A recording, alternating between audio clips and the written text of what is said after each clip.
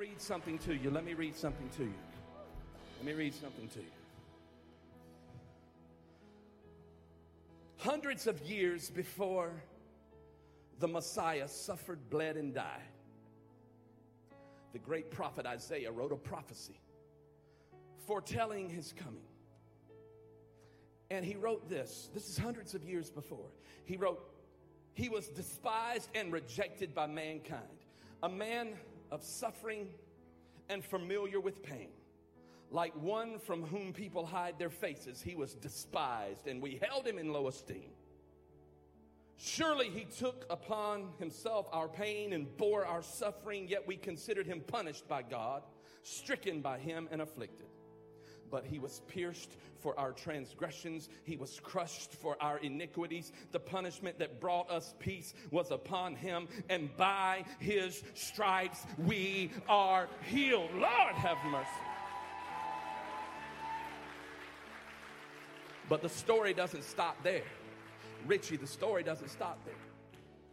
You see, he was placed in a borrowed tomb. The enemy thought that he had won because the Savior who came to rescue the world could not even rescue himself. But what the enemy did not realize is that God had a plan. And that plan manifested itself on the third day, because all of a sudden the body of Jesus began to move. He began to breathe. The stone was rolled away, and the resurrection and the life walked out. He overcame death, hell, and the grave. Hope has a name.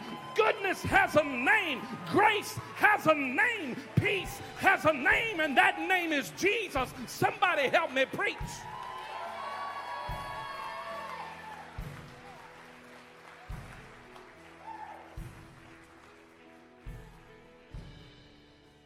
And that victory that was given 2,000 years ago was not just an event that was good for that day. But that same victory that was given that day, called resurrection, is good even now. Somebody look at your neighbor and give to them the title of today's message, even now. Look at somebody else and say, even now. The resurrection works even now. When you find yourself in a low place, even now the resurrection works. When you find yourself hurt, even now the resurrection works. When you find yourself not at peace, even the resurrection today, even now works. When you find yourself down and out, the resurrection works even now. If y'all ain't careful, y'all gonna start me to preaching.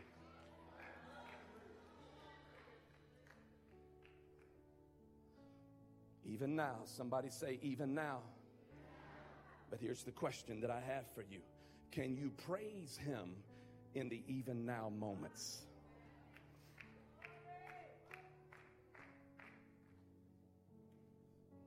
High five your neighbor. Say, even now. And then be seated. And then take your Bibles and turn with me to John chapter 11. John chapter 11. 2 of y'all, 3 of y'all, 4 of y'all. Before this thing's over, I'm hoping Richie will get them up to like at least 50 that are excited about the word of the Lord.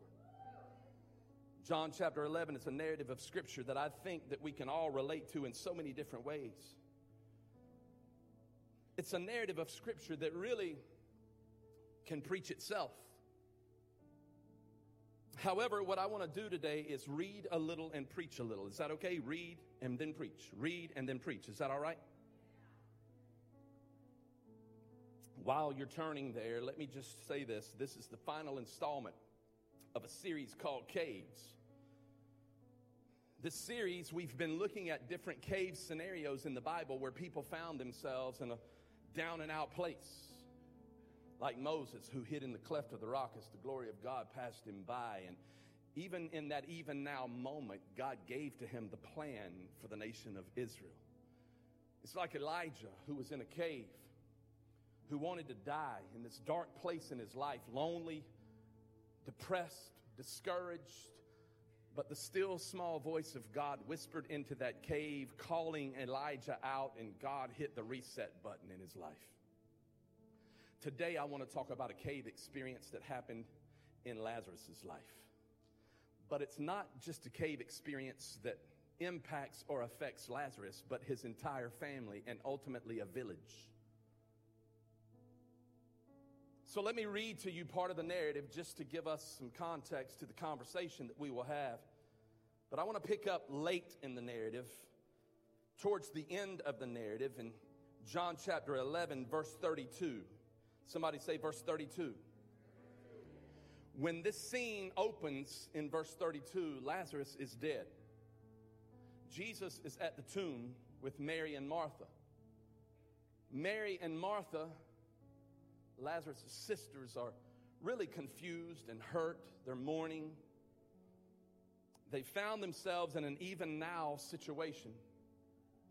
But more confused as to why Jesus didn't come earlier before Lazarus had died so that Lazarus would now be alive. He could have healed him, but now the situation has gone from bad to worse, from fixable to impossible. Look what happens in verse 32. It says, when Mary reached the place where Jesus was and saw him, she fell at his feet and said, Lord, if you had been here, my brother would not have died. If you had been here. Isn't it amazing how we think we're better at scheduling God's calendar than he is? How many of you know what I'm talking about? It's like, God, if you'll show up today, like at 5:30, today at 5:30 with my paycheck and a little bonus so I can pay my light bill. Or God, if you'll show up Friday night with Mr. Right because I'm sick of all the Mr. Wrongs. God, can you show up right now? There's this theme all throughout Scripture. You know that we read Scripture in retrospect, if you will, and so we read it as if all of these miracles took place instantaneously. But sometimes the theme of God is for the miracles to begin to brew and to stew so that one day there is this incredible miracle that takes place because God has worked it in his timing. But we like the immediate stuff. Preach that immediate stuff because I need to get out of that situation immediately. But you see, we operate in something called the chronos time, the chronological time. The Bible measures time in two ways. Chronos time, which is the chronological time, which is at 12 o'clock on Easter Sunday morning. That's the chronological time. But God operates in something called the kairos.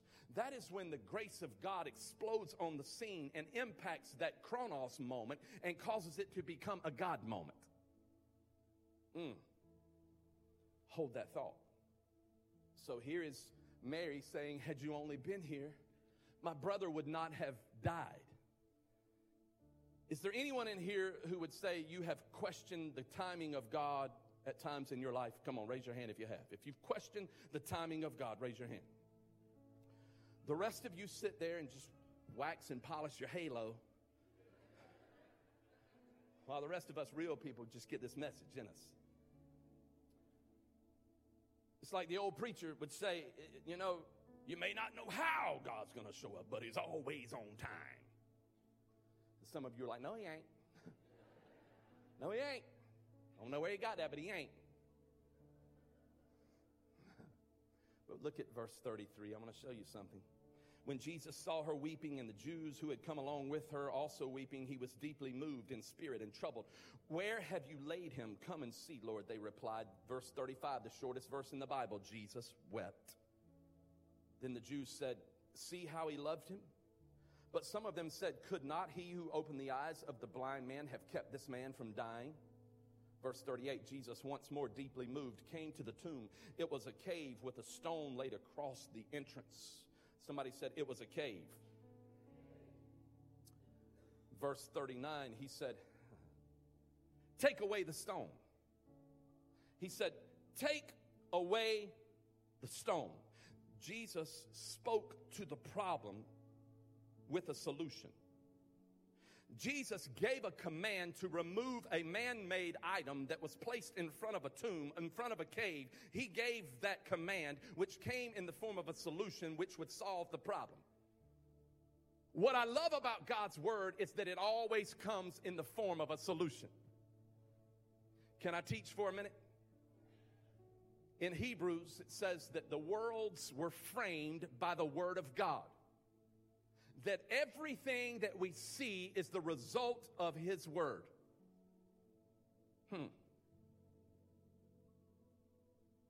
In fact, if you look at the Bible, you will see that the very first word that is spoken from God comes in the form of a solution. In Genesis chapter 1, it says that God created the heavens and the earth was without form, and darkness hovered over its surface, and the Spirit hovered over the surface of the waters, and God said, "Let there be light." He did not say, "Let there be this think tank who can put together a hypothesis to end this problem called darkness." He did not say, "Grab all of the scientists that you can and come up with a solution for all of this stuff that we're looking at that is so dark." No, rather God said, "Let there be light," and light showed up. And Mary says, No, don't move the stone, Lord. Don't move the stone, Lord, because he's been dead. Lazarus has been dead for 4 days. He stinketh.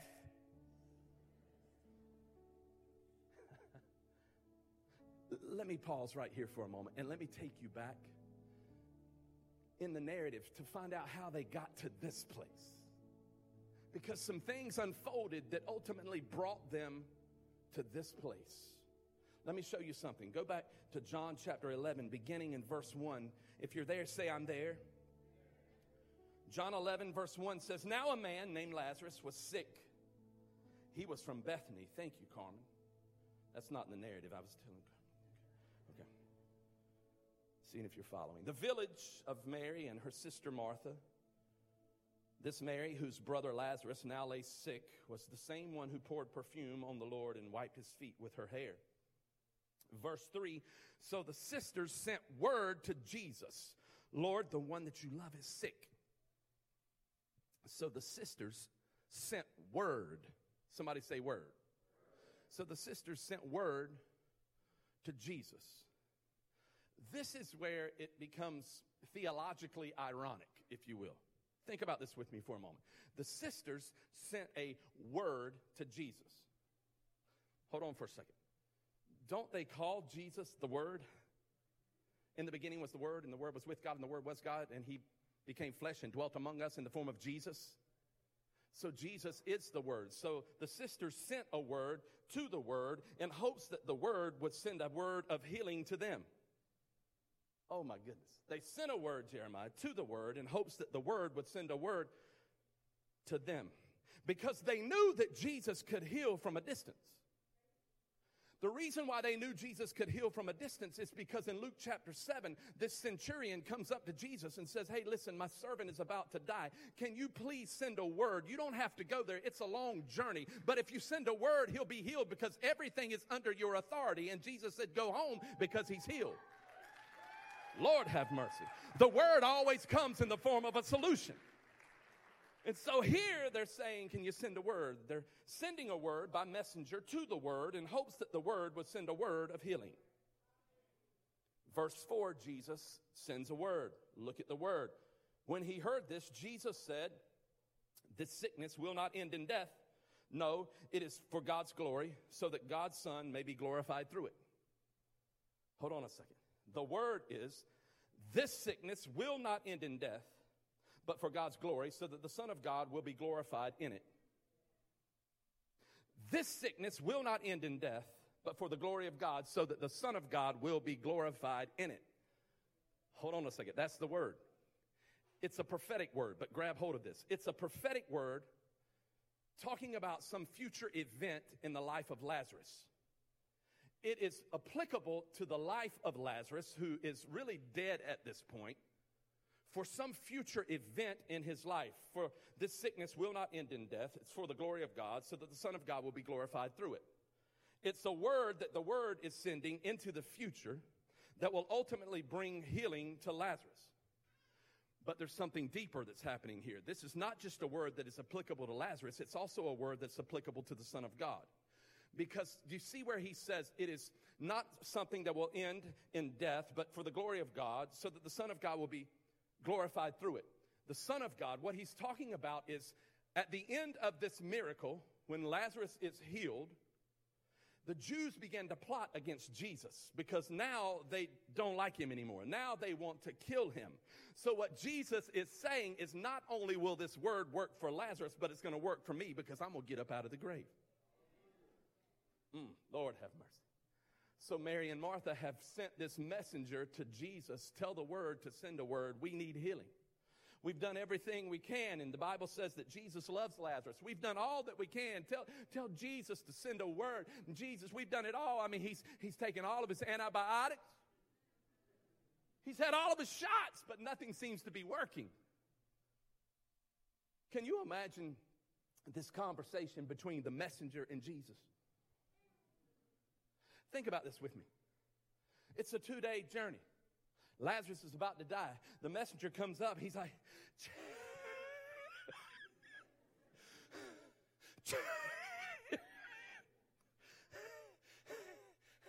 hang on. I've been running for 2 days. Jesus.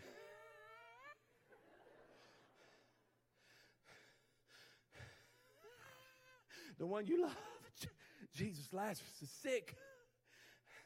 We need a word. He's sick. We've done it all. He's been in and out of the ER. He's been in and out of the hospital. He's about to die. Jesus, if you don't come, you got to come. Jesus, the one you love is sick. Come on, send a word. Send a word. Here I'm bringing a word to you, the word. Send a word of healing. Send a word. And Jesus goes, have you guys tried Vicks Vapor Rub?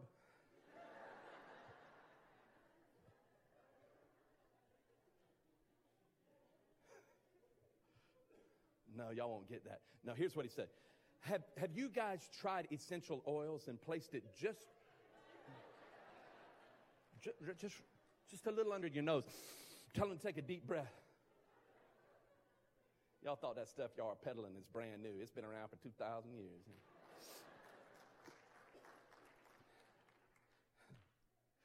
He's like, yeah, we tried all that, Jesus. It didn't work.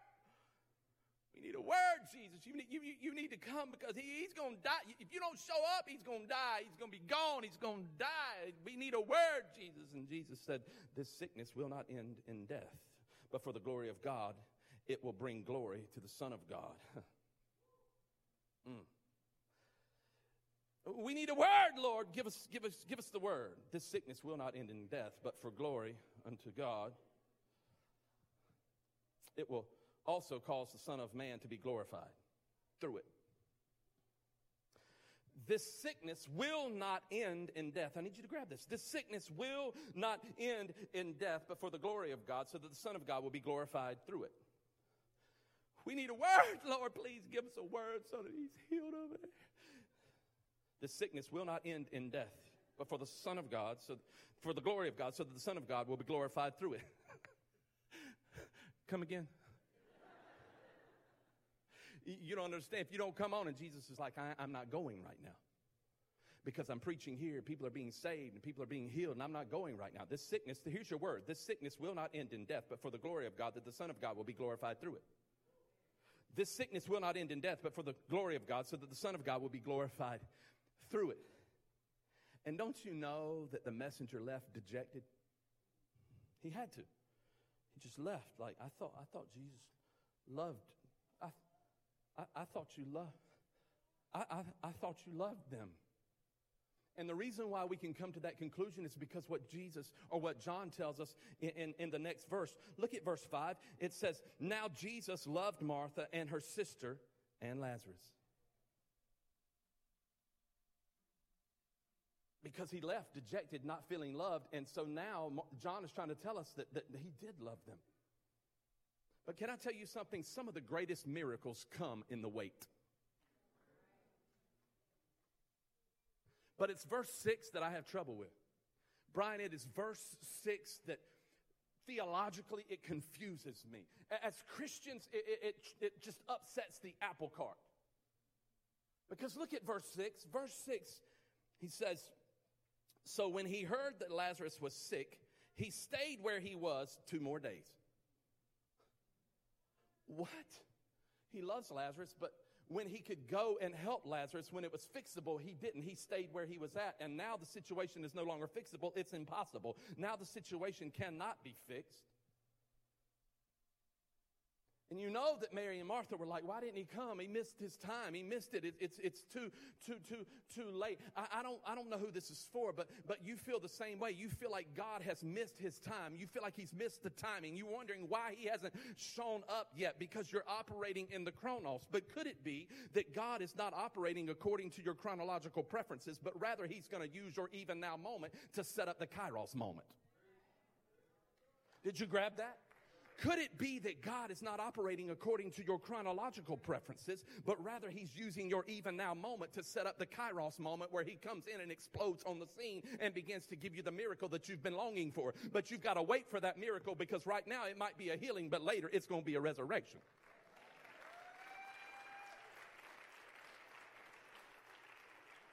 Hold on a second. Hold on.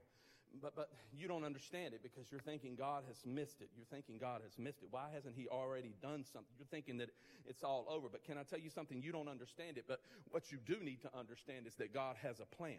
And the Bible says his ways are higher than your ways. His thoughts are higher than your thoughts.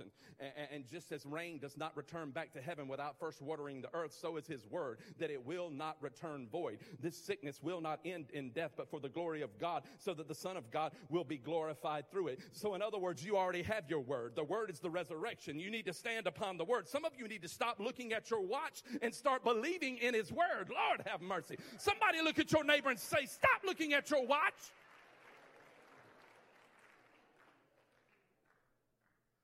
Somebody in the back said, you think he saw me looking at my watch? I'm hungry, you know.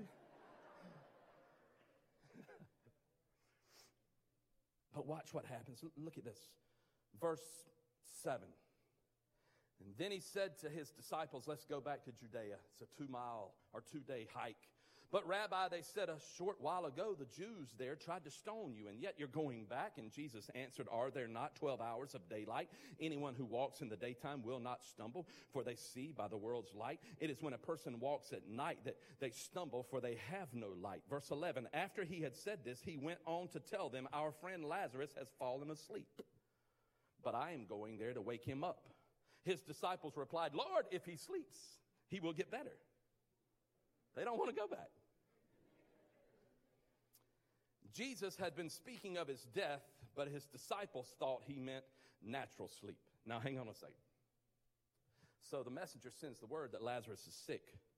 Jesus gives the word that this sickness will not end in death, but for the glory of God, so that the Son of God will be glorified through it. Then we see that Lazarus is asleep. Verse 14, though, says, Lazarus is dead. Grab that. Sick, will not end in death, asleep, he gone. So Jesus makes the journey back to Bethany, this 2-day journey. When he gets there, he meets Martha. Martha's really confused. She's like, you didn't show up in time. He gone.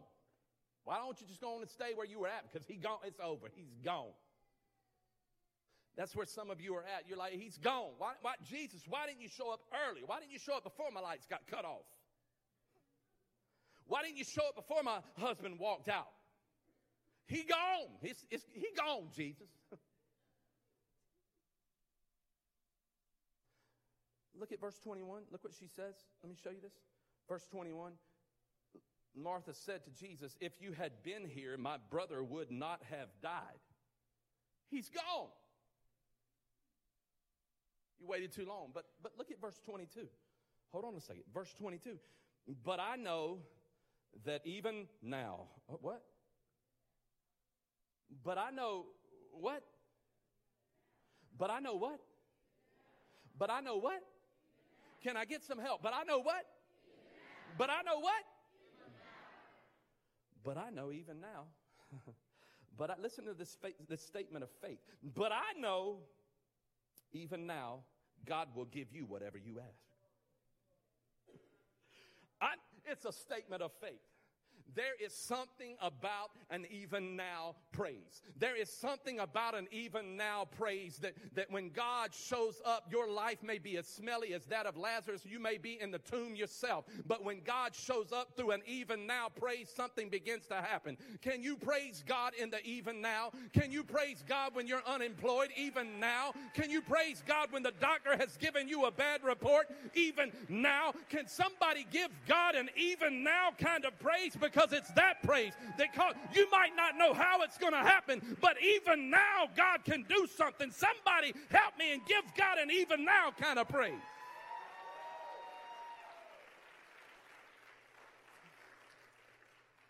She said, even now, even now, even now. Even now that you're unemployed, even now that you're sick, even now that the doctor has said this, even now. Then look what happens in the very next verse. Jesus said to her, your brother will rise again. Martha answered, I know he will rise again in the resurrection at the last day. Jesus said to her, I am the resurrection and the life. The one who believes in me will live even though they die. And whoever lives by believing in me will never die. Do you believe this? Oh, Lord, have mercy. She said, yes, Lord, I believe you are the Messiah, the Son of God, who has come into this world. Hold on a second. He said, I am the resurrection and the life. Martha said, I know that he will rise in the last day. Jesus said, no, Martha, you don't understand. I am the resurrection. I don't just know about the resurrection. I don't just have a knowledge of the resurrection. I haven't just studied the resurrection. I haven't been told about the resurrection. I am the resurrection. You're not catching this. What he is saying to Martha is, Martha, you're looking for an event, but the resurrection is not an event. The resurrection is who I am.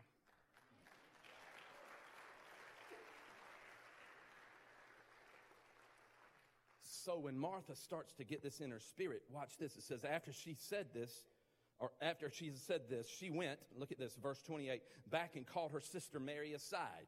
Mary didn't even come out to meet Jesus to begin with. The teacher is here, she said, and is asking for you. When Mary heard this, she got up and quickly went to him. Now Jesus had not yet entered the village, but was still at the place where Martha had met him. When the Jews who had been with Mary in the house comforting her noticed how quickly she got up, they went out and they followed her, supposing that she was going to the tomb to mourn there.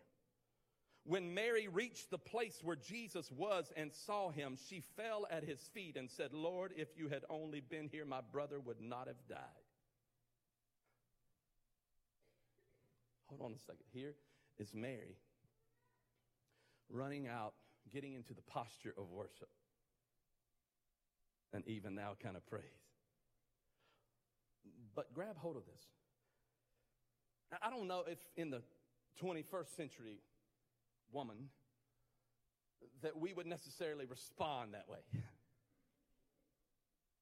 Had you been here, it'd be more like hand on your hip. Had you been here? Speak to the hand. You didn't show up, Jesus. Now he gone. You need to go on. You need to get on yourself.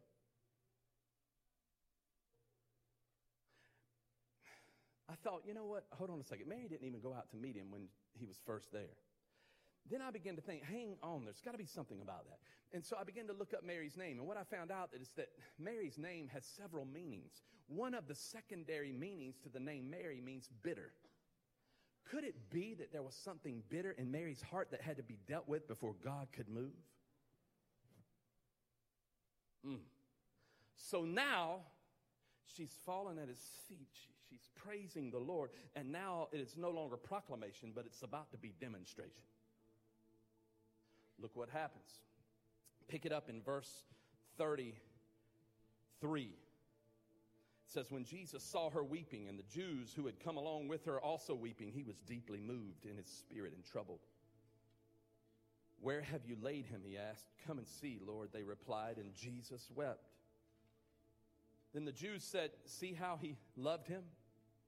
Some of them said, could not he who opened the eyes of the blind man have kept this man from dying?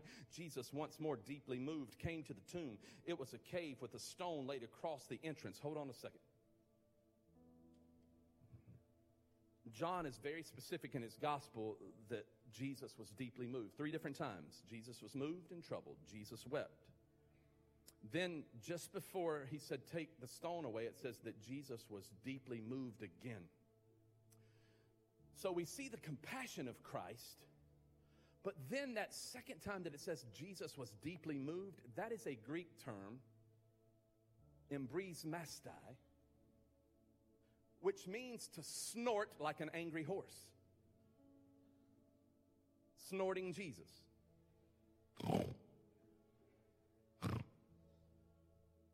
So hold on a second. Why would that word be used to describe Jesus at this moment? We see compassionate Jesus, but now we see angry Jesus. Why?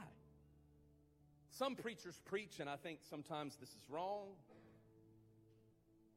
but they preach that we see the compassion of Christ, but then Jesus was angry at all of the mourners who were there because they had no faith. No. I think the reason why Jesus was angry is because he was trying to show these people who were there that the enemy came to steal, kill, and destroy, and his anger was directed to the enemy.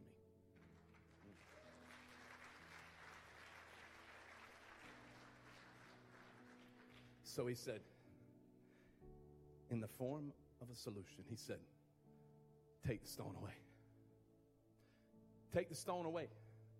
I don't know who this is for, but take that man-made item away that somebody has rolled in front of his tomb that represents finality and closure, because I'm not done. Take the stone away. Take the stone, roll the stone away. You see, the thing that others have placed upon you, done to you, said about you, or doing to you at this moment, you can take those things away, because Jesus Christ has came. He is the resurrection and the life. He has come so that you may have life and have it more abundantly. So he's saying, when other people tell you that that cannot be done, that even now God causes the resurrection to work in your life.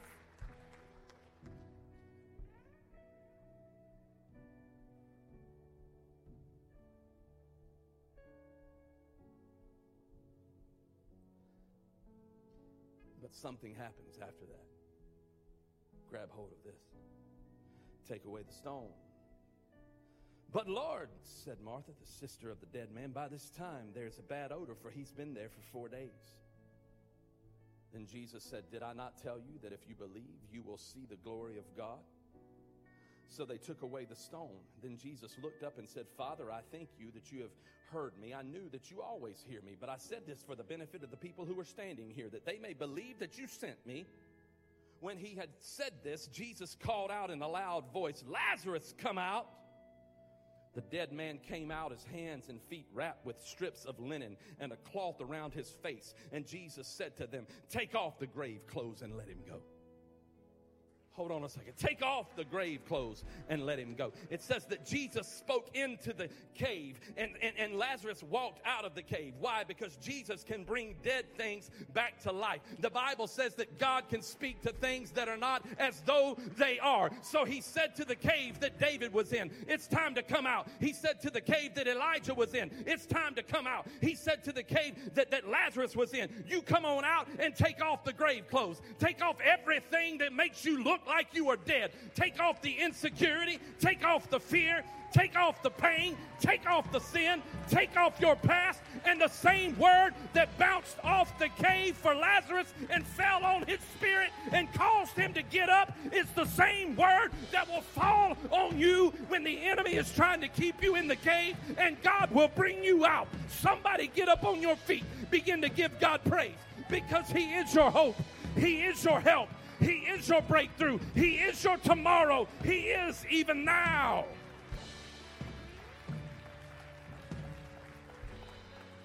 Even now. Even now. What I love is Lazarus came stumbling out of the grave. Couldn't see a thing. His face was wrapped all up.